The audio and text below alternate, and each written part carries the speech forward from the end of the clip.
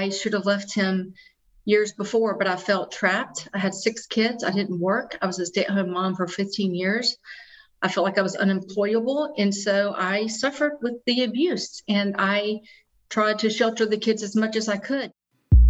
That is Venus Morris Griffin, who's bravely sharing her harrowing life story and experiences for this last episode of Season 3 of the podcast.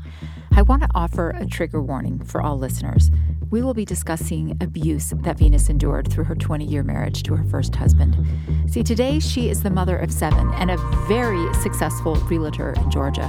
But I want to share some background so you can better understand her story, a story of triumph over adversity, as she's faced so many trials, including betrayal, abuse, infertility, addiction, mental health crises, and more. I first heard of Venus's story when Instagram creator and author Brandon Stanton of Humans of New York shared a 13-post feature about her. Venus worked 2 jobs and got herself to college after growing up in a violent home with a mom who was an addict. While at college, she dated and then married Trip Morris, and then they started their family together. Although there were signs of abuse during their engagement, things really began to unravel 20 years later when she received a phone call from a prostitute. Her husband's double life was uncovered, and he was sentenced to 45 years in prison, leaving Venus in tremendous amounts of debt and with a nursing baby. In our conversation, Venus shares what she felt in that moment of betrayal and how her faith and determination helped her not only survive, but thrive. Do you have a pressing question about parenting but don't know who to ask? We are women supporting women, and we've got you. I'm Vanessa Quigley, and welcome to the Mom Force podcast brought to you by Chatbooks. Before we dive into the conversation, I want to share a special Chatbooks code for all podcast listeners. Use podcast20 for 20% off of your next purchase. Chatbooks app user Kilton said, "Chatbooks made my grandma cry. She just got her first set of books and she loves them. Now she will keep getting pictures without the frustration of technology, and I don't need to put much effort into sending them." See, that's why we do what we do, to strengthen families. Thank you, Kelton, for the positive review. And now let's get to the conversation. Hello, Venus. Thank you so much for joining us. Welcome to the Mom Force. Thank you. Thanks for having me. I'm excited to be here. You have a big, beautiful family, mother of 7. Mother of 7. Sometimes I look and I'm like, are all these my kids? You know, it's really amazing. It's a lot of work, but it's amazing. Well, I have 7 kids too, and it's part of what drew me to your story. I think we have a lot of common. And I turned 50 this year, and I just turned 50. Please tell me that 50 is the new 40. How is it? You know, I always say I just want to be the best version of myself every year. So I love it. You know, I feel like I'm 20 still in my mind, and, you know, I'm active, I'm healthy. So I love it. What about you? Well, my husband turned 50 yesterday, and every time someone would say that word 50, I'd be like, oh my gosh, that's old. We're old. But I'm like you. In my mind, I'm still in my 20s. How old are your children? My oldest is 27. He actually shares a birthday with my husband. He just turned 27, and my youngest is 14. What are the ages of your children now? So my oldest graduates dental school Friday. It's exciting. He's Yay. 26. I have a 24-year-old who is an accountant. I have a 22-year-old who's a junior in college. She wants to be an occupational therapist. And I have a 20-year-old who is a sophomore in college, or maybe sophomore in college. And she wants to go to law school. And I have a 9th grader. She's 14. I have a 12-year-old that's in 5th grade. And then I have a 6-year-old. I had her at 44. So she was not planned, but she's amazing. So yeah, you know, I've got kindergarten to graduating dental school to college to high school to middle school. So I've got kind of every age, and it's crazy fun. Last night I got home from work. I'm grilling hamburgers and hot dogs, and like my 3rd and 4th child have like 10 friends over the pool, and you know, just hanging out. It's just really, it's my greatest, as you know, it's my greatest accomplishment, even though I really can't take credit for them. It's just really the best blessing that I could ever have hoped for. So, yeah. Well, Venus, you have an incredible story, and I was first aware of your story when it was shared on Humans of New York, and I have since read articles and listened to podcasts you've been on, and I'm so impressed with how you've been able to create this beautiful life that you are so grateful for when your life wasn't always so dreamy. Right? Yeah. Well, I tell people one of the reasons I share my story is people look at me and they think I've had a silver spoon in my mouth. I drive up in this black Porsche. I'm in a suit. I'm fit. They look at me and they think, gosh, she's had life handed to her. And I share my story because I want people to know it's just the opposite. I've pretty much my whole life just struggled to live, just to survive. And, I share my story because I think if people really knew what was behind Venus, then that can help them when we all have adversity and challenges throughout life. And I think sharing my story will help other people get through their own trauma and darkness and see that there is light at the end of the tunnel. So. Well, I'm so grateful that you are willing to do that and you see that perspective. But for those of you that don't yet know your story, can you start by telling us a little bit about what your childhood was like? And when did you first become aware that it was different from that of your friends? So I had a very tough childhood, and I have a wonderful mother, but she struggled with addiction her entire life, prescription drugs, alcohol, you name it. In and out of jail at dark times in her life where she would shoplift, just insurance fraud, just anything to find a way to satisfy that addiction that she had. And one of my earliest memories I've shared with Humans of New York was, as a small child watching my mother's fingernails, and if they turned blue, to call 911 because that meant she wasn't breathing. And, there's always a story behind everything. She had multiple sclerosis, which she didn't have multiple sclerosis. She was overdosed, or when she's filing false insurance claims, we think people have broken in the house. And I've got these crazy stories I'm telling at school, not realizing that the stories are so crazy that anybody that didn't have a crazy life would see that they're crazy. And I had a light bulb moment as a very small child, probably grammar school. And I was telling the story of my mother, me coming home and my mother saying we'd been broken into, everything was stolen. And so I was telling my friend this at school, and she says, Venus, have you ever thought, you have these really wild stories? So I had a light bulb moment. I'm like, okay, they're going to think I'm like a liar. And I'm crazy. And I'm like, this isn't the way it is for everyone. And so then I started just kind of watching my surroundings, and I didn't really know what I wanted in life, but I saw enough of what I didn't want to take a different path. My brother, we all handle adversity differently. I just remember watching him going in and out of boys' homes to be sentenced to maximum security prison just for crazy things. And even as of yesterday, my brother calls me and says, or his wife calls me, they're in Florida now because he gets fired from his jobs because he steals, and they do lots of things they shouldn't do. And, his wife's calling me, asking me to send them money. And I'm like, no. They're like, we know you're wealthy and you give money to complete strangers and you won't even help your own brother. And I said, you know what? I said, I've given you guys money for years and years, and I'm happy to do that. I said, but what you don't get is by me giving you money, it hurts you. It doesn't help you. And I said, I give money to people that are in really terrible situations due to no fault of their own. They have morals, they have a drive, and they're in terrible situations. I said, I don't help people that don't want to help themselves and are looking for a handout because this sounds awful, but they're telling me they live in a tent, but they lie so much. You never know what to believe, what not to believe. But he just repeated the pattern, and still is repeating the pattern. I mean, he's, I'm 50, he's 10 years older than me. And then my sister, the last time I saw my sister, she was in a mental hospital. And I remember visiting her, and she was trying to convince me why she worked there. And I knew she's the patient. I had to check in. I've got a little name tag, and she's sitting there telling me she's working there. And so while I didn't know what I wanted or what a real family looked like, other than I always had a boyfriend, and my boyfriends always had wonderful families that I looked at and kind of watched.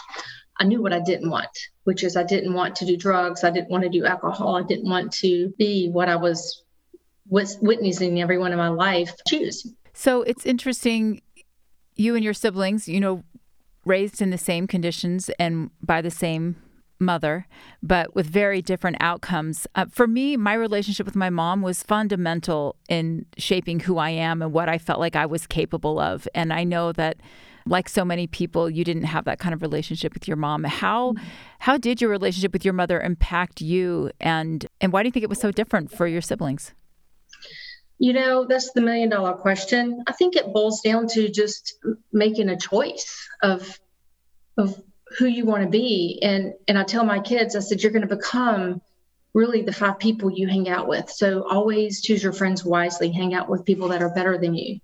And, my mom, it's still a struggle. I remember in high school, she came home and she was intoxicated and I was about to leave for prom. And I just remember her coming in the bathroom and just messing my hair up, right before my date got there, and just told me that I looked like a SLUT and that I'd never be as pretty as her. And I just remember seeing the tears come down my face and just wiping them off and then just brushing my hair and hearing the doorbell ring 2 seconds after that and deciding right there, okay, I can either let this break me or I can go have a good time. It's my junior, senior prom.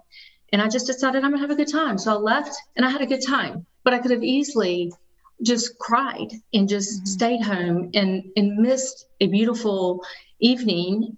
But I just chose to say, okay, this happened and it's not right. It's not fair, but what am I going to do to deal with it? Another time driving down the interstate with my mother, I don't know why she tried to humiliate me, pulling over. I was 15.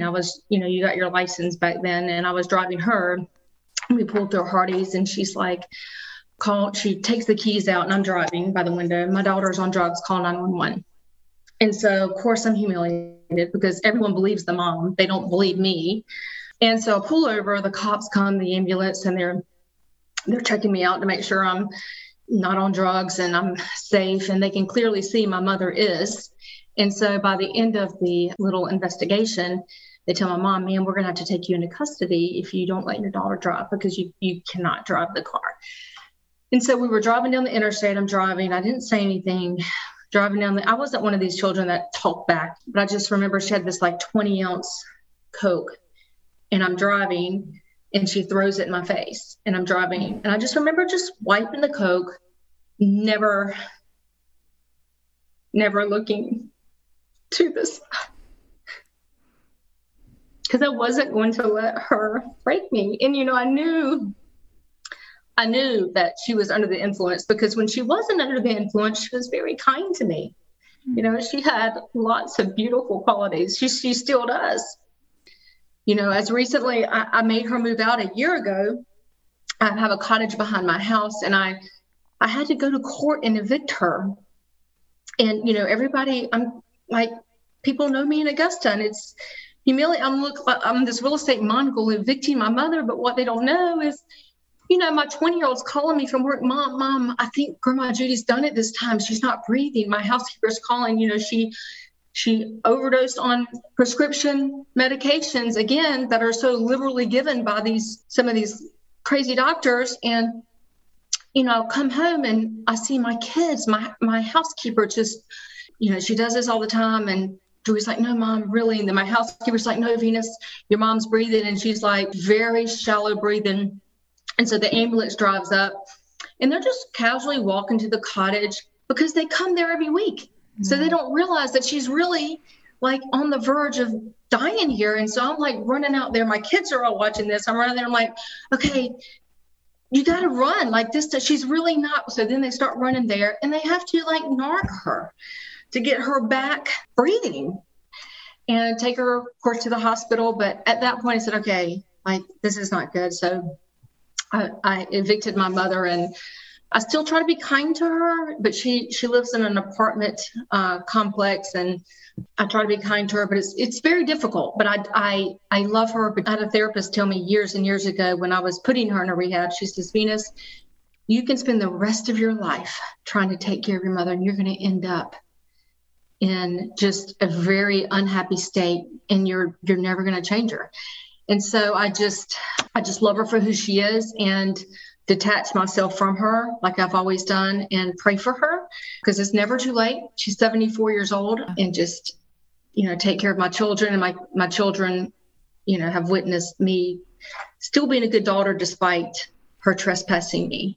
So, well, these relationships are so complicated and enduring. I mean, we can't underestimate the impact that our earliest relationships have on who we are today. And honestly, no child deserves to endure what you went through. And clearly, it's a sign that your mother was not mentally well. But was there ever a time, based on your childhood, that you thought you would never want children? Or did you always know that you wanted a big family to make up for your loss? So actually, my husband and I could not have children. Right. You used a sperm donor. I thought I was going to go to law school and I was going to be a career woman. Once you have fertility issues, for me, it completely changes the way you look at these beautiful souls that God gives you. It's a game changer. And when Tripp and I first got married, we weren't sure, we were told that he could not have children, but when we were confirmed that he couldn't have children, we toyed with adoption, but ultimately decided to do the donor.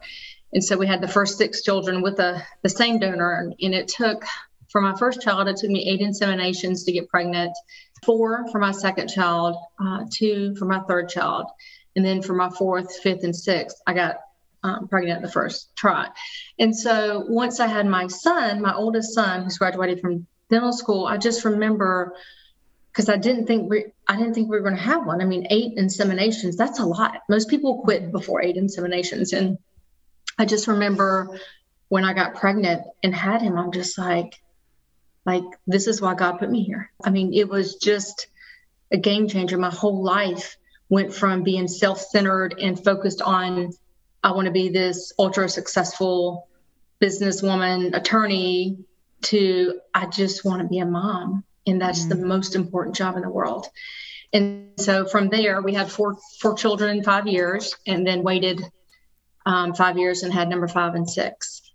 When everything happened, my husband, despite terrible things, he seemed like a good father. One of the reasons I married him is because we would have all of his nieces and nephews' birthday parties at our house. He'd take them on a tractor and ride through the woods, and we'd have hide and go seek in the dark at our house and have 15 kids spend the night. And it was just, really, it was the happiest time of my life. I remember we lived in a 1-bedroom the first 10 years we were married. And I remember we closed in a porch and put 2 sets of bunk beds. But I remember sitting on our back deck and thinking, this is the happiest I've ever been in my entire life. I'm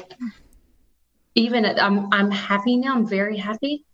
But just that one, probably that's the only one distinct moment in time where I can vividly remember thinking I could have $10 million and nothing compares to having these children and just sitting here and being their mom. Oh my goodness. Yes. There's nothing better than being surrounded by your family. Nothing else matters. But Tripp, he wasn't the man that you thought he was, even back then. Can you go back to when you met him in college? One of the things that you said about him in the Humans of New York story was that he was 90% good and 10% bad. And I'm wondering if now in hindsight, would you have done anything different? See, my kids are older and they're starting to get married, and it's wonderful and it's exciting, but it is also so scary. You have kids that are in the same stage of life. What advice do you give them? So, looking back now, I thought it was 90% good and 10% bad, but I think my perception was incorrect because of the traumatic childhood I had. Mm-hmm. And so what I thought was normal behavior as a husband and a wife was not normal. And it wasn't 90% good and 10% bad. Someone recently told me, have you ever heard the analogy of the frog in the water? Yes. Yeah. That was me. I was a little frog in the water. It's cold. You're playing around. Everything is great. And then water gradually starts to heat up and you're still playing around. And then the water starts to boil and you die and you don't realize that the water is boiling and you're dying. And that was me. The water with my husband gradually heated up and things started off where I thought were perfect. And it gradually it was only by the grace of God that he didn't kill me. When I met Trip, he was so good looking, so smart, so funny. He could dance. That was always like, if you could dance, that was really just like, I love guys that can dance because most guys can. He was so cute. When he walked in the room, like people gravitated to him. I mean, just president of his fraternity, he was they called him the killer in college, just fun, like genuine. He made you feel like you were the only person in the room. And, I thought that I had hit the lottery because he adored me. He was just doting over me, just anything that I wanted, needed. He was just Prince Charming. Women say that and everybody else around them can see they're not and they're really jerks. Well, everybody loved Trip. Everybody did. My own family, they loved him more than they did me. I've got this very straightforward just personality, and he was amazing in so many ways. And we had, when we started having our children, he was very hands-on. He coached all the football teams. He coached the basketball teams. He was co-president of the PTO with me. We were, we sat on the front row at church. We went to lunch together every day. There was none of those big signs that you think you should get this big red stop sign.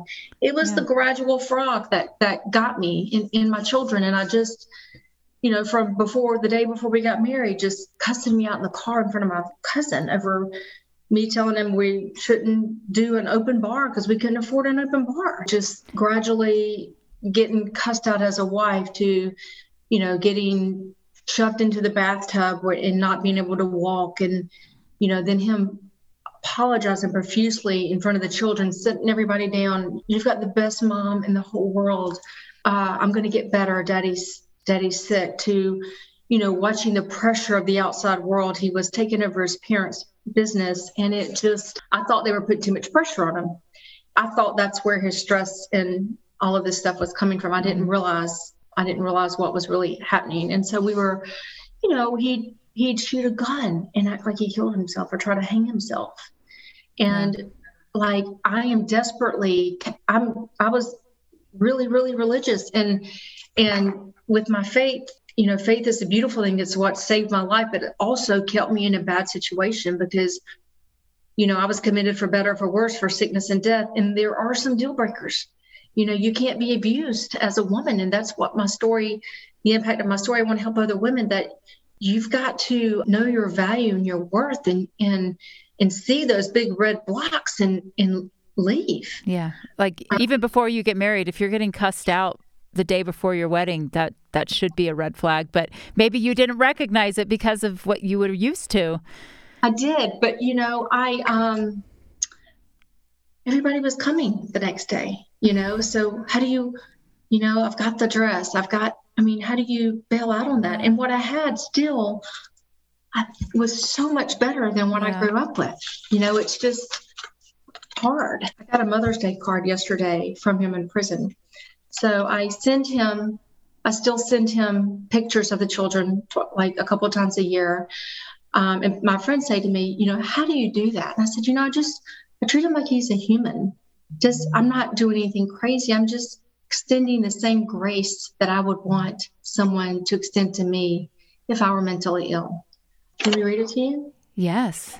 Yes, please. I got this yesterday. It says, Dear V, thank you for the pictures and updates you sent me for Christmas. It is always the highlight of the year for me to receive them from you. It means the world to me. It actually is my world. I have been trying to write to you before now to say thank you. No excuses. My mental health is just not good, and some things are just extremely hard for me to deal with properly. I think about you all the time, and I pray for your happiness. You deserve to be happy. Please send me more letters and pictures. Tell the kids that I love them so much. I really do hope and pray that you're happy in your life. You're a wonderful mother, and I'm so thankful the kids have you. You are truly the greatest mom I've ever seen. Thank you for those 6 amazing gifts that you and God gave me. I know you're extremely busy and I don't get much rest. I just pray that you will take time to breathe, and delight in the wonderful world around you that you have had a huge part in creating. Please be happy. tell the kids I love them so much. And I love you too. Love always, Trev. It's just Oh my hard. gosh. Yeah, it's hard, So, I mean, we were married 20 years and he was really awful to me, but he had lots of good to me, and he recognizes that he's mentally ill, and it's just, that's what makes it all so hard, Yes. Mental illness is so hard, especially when it goes on unchecked and untreated. Wow. That was heartbreaking to listen to. But what a selfless act of service to continue to send him photos and updates of the children. That takes a lot of courage and empathy. Truly, it's remarkable. I know that family photos are important to you. One of my favorite parts of the Humans of New York story were the photographs of your scrapbooks. Now, I was a big scrapbooker back in the day, too, and it was a real labor of love. But why was scrapbooking important to you? So I did that because I never wanted to forget the joy and the love that these children brought me. And I wanted them to know that they were wanted and loved. And I wanted them to, when you're older, you don't remember your childhood. I wanted them to see like just how important they were and how significant. And I wanted to have these scrapbooks and these memories so they could, when they were 20 and 30 years old, so they could hopefully continue breaking the cycle of a dysfunctional family and seeing what a healthy family looked like. And I made these books reflecting the life that I wanted and I wanted them to have. And of course, the dark moments aren't in there, but it was just so important that I document everything. I would write in their journals, like what they did every day. You did this, and your dad's so wonderful. We have the best family, and da-da-da. I think it's so important to, I wanted to take a moment and smell the roses with them and not get so caught up in the busyness. And that was really the only way that I could think of doing it. I would scrapbook like when the kids were napping. It's just amazing now to go back and have all of those memories to show them. And the kids love them as much as I do. And they're, showing their friends. And, it's just, I don't know, just kind of a little documentary of them growing up. Oh, well, you're such a good mom. I was the same. I loved scrapbooking. For me, it was an important job for me to do in our family. One of the big knocks for social media today is it doesn't represent what everyone's really going through, right? It's just a highlight reel. And I know for sure my scrapbooks were also a highlight reel.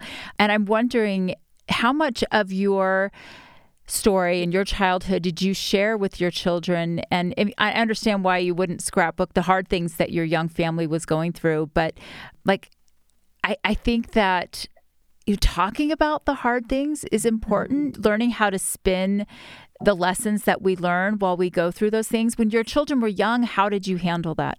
We were very religious, and we went to church. We went to Bible studies. We had a Bible study that met for 10 years every Wednesday night, where my husband and I would meet with other couples and talk about raising children. And within the family, we just worked and spent time with them. It's the craziest thing.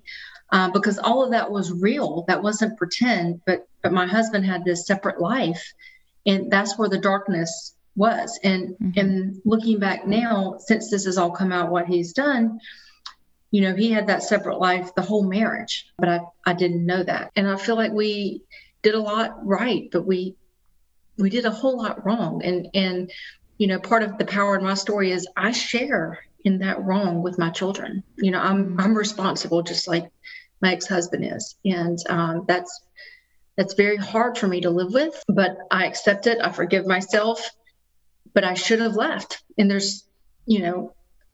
I can't use my past as an excuse. I should have left him years before, but I felt trapped. I had 6 kids. I didn't work. I was a stay-at-home mom for 15 years. I felt like I was unemployable. And so I suffered with the abuse, and I tried to shelter the kids as much as I could. One of the reasons I'm really successful at real estate is I'm good at calming people down.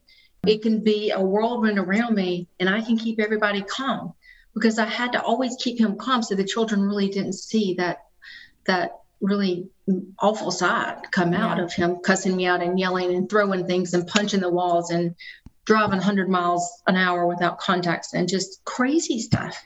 So you, in a way, had been prepared, in the way that you coped and helped your kids cope with this stress of living with a father with mental illness for that phone call that eventually came. Can you tell our listeners who might not know, what was that phone call about and how did you handle the news in that moment?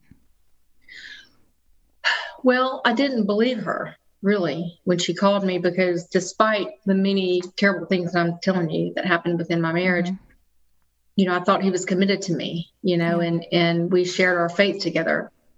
So when I got the phone call, I woke my son up and said, honey, and he was 15 at the time, I need you to listen out for your brothers and sisters, and I got to go meet this person.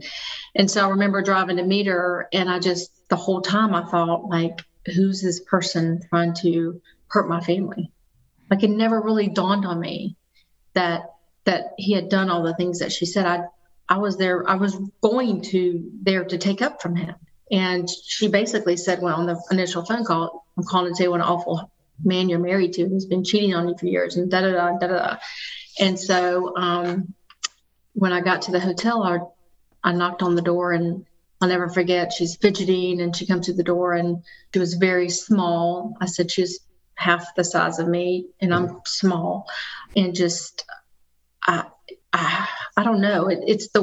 I look back now, it's the weirdest thing, because I connected with her, and you would think I would hate her and I'd want to just whatever, because she basically just burned my life in 10 seconds. Took it from me thinking, okay, my husband's got some problems that I'm helping him work on, to, okay, this is bad. But I looked at her and I just saw myself in her. I saw someone who hadn't gotten past their childhood, who had been abused probably their whole life, because women don't just sell their bodies. They don't do that unless something's really traumatic. Yeah. And she showed me pictures of my husband in compromised positions without clothes on. And so I knew she was telling the truth, and the stuff she was saying. And he, I guess, had gotten aggressive with her and started cussing her out and getting physical with her. And she's like, I ain't putting up with that, And so she just blew the whistle on him. And I'll never forget, as I'm looking at the pictures, he calls and she turns the phone towards me, and I answered the phone, and that's how it all came out. And, he's like, I'm like, I can't believe you would ever do this to me and our children. The prostitutes had pretty much taken everything we had. They'd maxed out our credit cards, or there was no money in the bank accounts. We didn't have a lot of money, but, we had enough to get by. We were in really, really bad shape. And your oldest was 15, and you had a nursing baby at the time? Mm-hmm. Yeah. So when my husband left, I had a 1-year-old to a 15-year-old and no job. And I was in a 2-bedroom. Yeah. Looking back, people say, I could never do what you did, Venus. So I'm like, well, yeah, you could, because God doesn't give you the grace you need it before you need it. You will have everything you need to get through every possible devastating thing that happens to you in your life when you need it. You won't have it before, but you've got to have faith, and you can't let fear paralyze you, and know that when you need it, as long as you're willing to put in the hard work and forgive other people that hurt you, you can do it. And that's what my story is about. It's like, this girl that comes from a trailer park family to thinking she's figuring it out, working 2 jobs to put herself through college, to marrying her college sweetheart, to 45 years in prison, to 6 kids, 1 to 15, to nothing. And figuring out how to rise above that. There were some days I just wanted to die. I didn't want to get out of bed, but I did.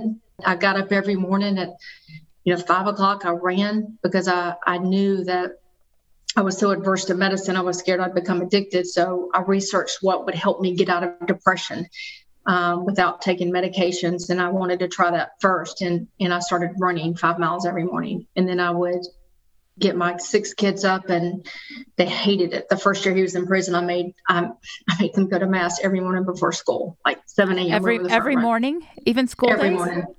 every morning before school, Monday, Tuesday, Wednesday, Thursday, Friday, and then there again Sunday. Wow. For 1 year, we did that, and they hated it. And I said to them, I said, you know what? I said, you might not know why you're here, and you might not get anything out of it. You might not feel a thing, but that one day out of 7 or 6, we went, something will click, and you will. Well, and I've heard you talk about your faith and the role that played, through your childhood and through your life as a mother and overcoming all of the obstacles in your life. And I know faith looks different for lots of different people, but it's about a mindset and believing in a story that's bigger than what you find yourself in that moment. We actually got a lot of questions on our Mom Force Facebook group from people that wanted to know more of the details and the nitty-gritty of your story. Yeah. One of them that I want to ask you, it's from Kylie. I'm wondering how Venus helped her children heal from the trauma. I know one of her daughters shared a little bit, but I'm curious how it's been over the years as they've been able to move forward and process it all a little bit more. So after my husband went to prison, I remember coming home from the courthouse, and I remember sitting all 6 of them in a circle. And I said to them, I was very honest, and I didn't sugarcoat it. And I said to them, I said, I'm scared. I don't know.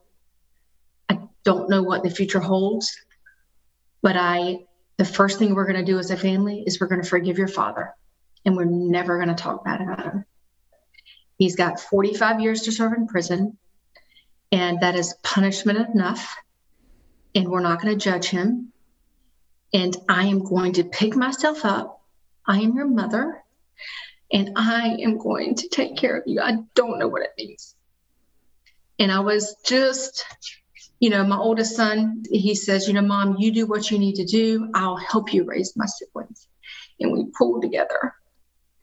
And it's, people think it's something big, something magical that you do to save your family. It's really not. It's the little things that make a difference.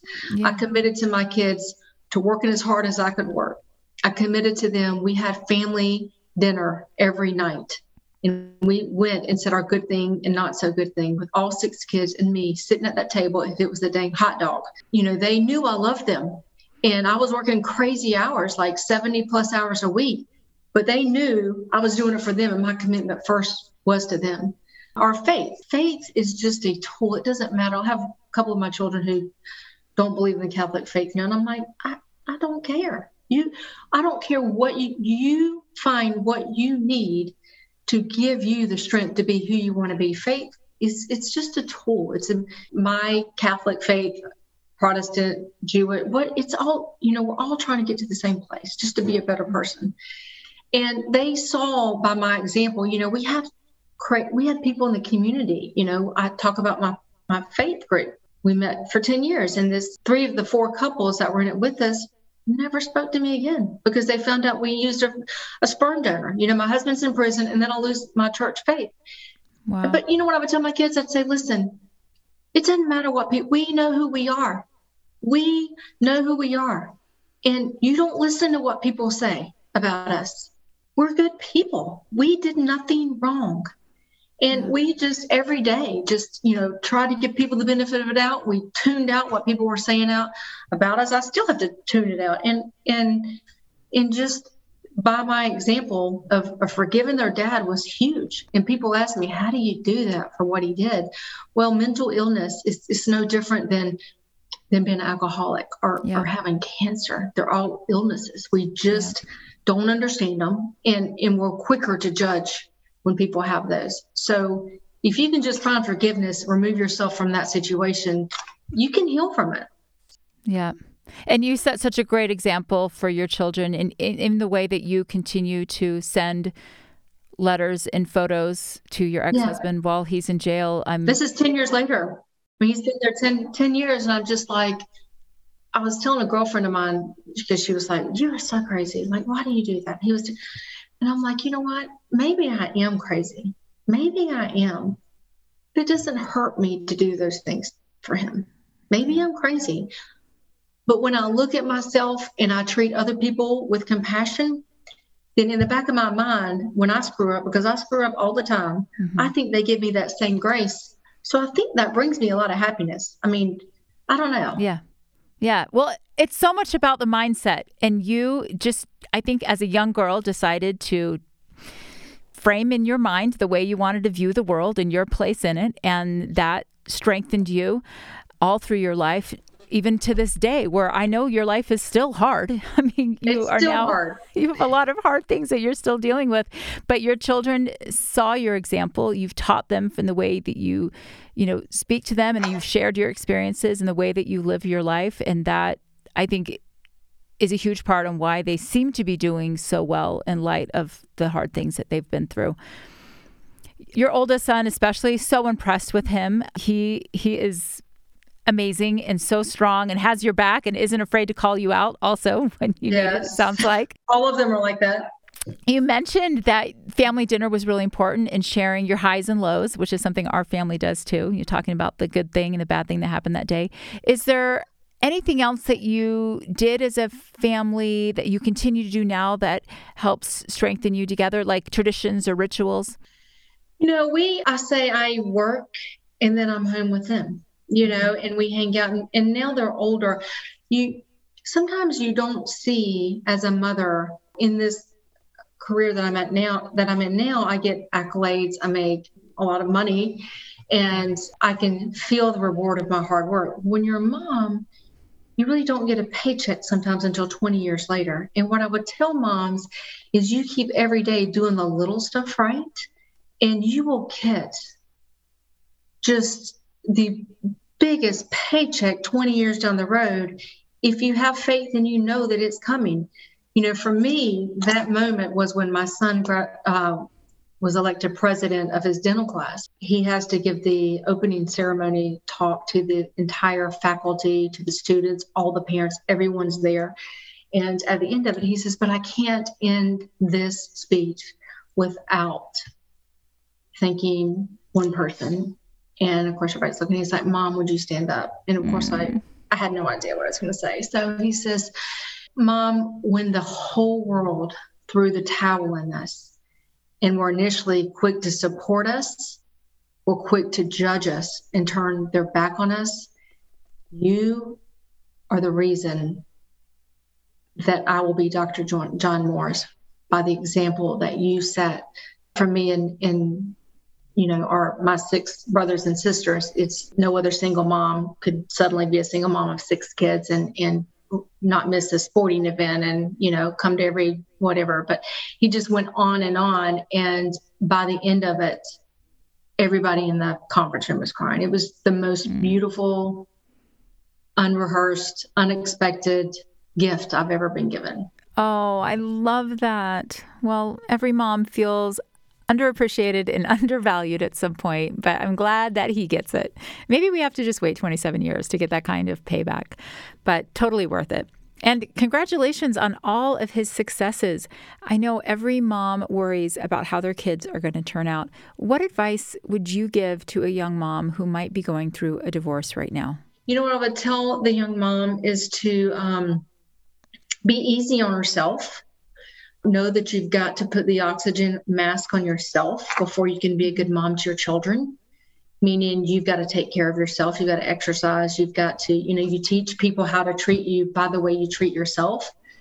And I would say it's the little things that make the big difference. It's not the fancy trips. It's not giving them materialistic things. It's just loving them, having that dinner with them, talking to them.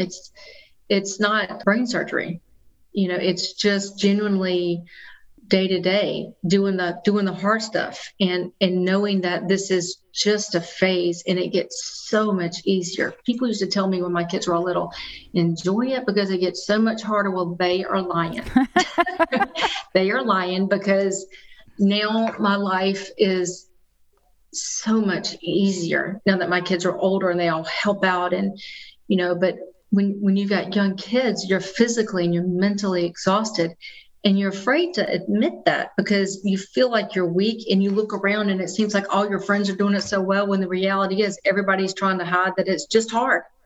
but it's just a blink and you'll be through that. So just commit to taking care of yourself first, putting that oxygen mask on, exercising every day is part of my saving grace, and having those dinners with your kids. Well, one of the hardest parts, I think, of, going through divorce as a young mom is then being a single mom and having to provide for your children.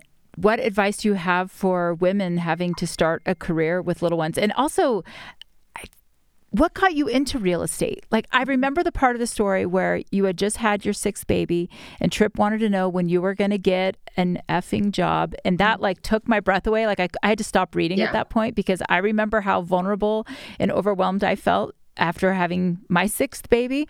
But that's when you got your real estate license? Yeah. So here's what I would tell people. Don't be afraid of not being successful. It is harder to not be successful than it is to be successful. You can be, when I got into real estate, my divorce attorney said, Venus, you need to get a real job. Everybody, this is the housing crisis. Everybody's getting out of the business. You don't know anyone. In case you've forgotten, you don't get child support from prison in your family. They live in trailers. You have no connections. And so I just remember, and I said to him, you know what, Tim, you might be right. I might need to get a real job, but I'm going to try first. I'm going to try. You don't know what I got in me. I'm going to try.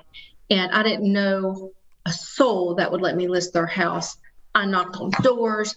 My son said, Mom, if you commit to researching for an hour a day, whatever field you're studying, research shows you'll be an expert in 5 years. Well, I wasn't doing 1 hour. I got up. I didn't have enough money I had just a few suits that were cheap suits, but I made them look like $1 million. And I would wash those same things, wear them. I dressed for success. I played the part. When I got a listing or an opportunity, I over-delivered. So those people were talking about me who would tell their friends about me.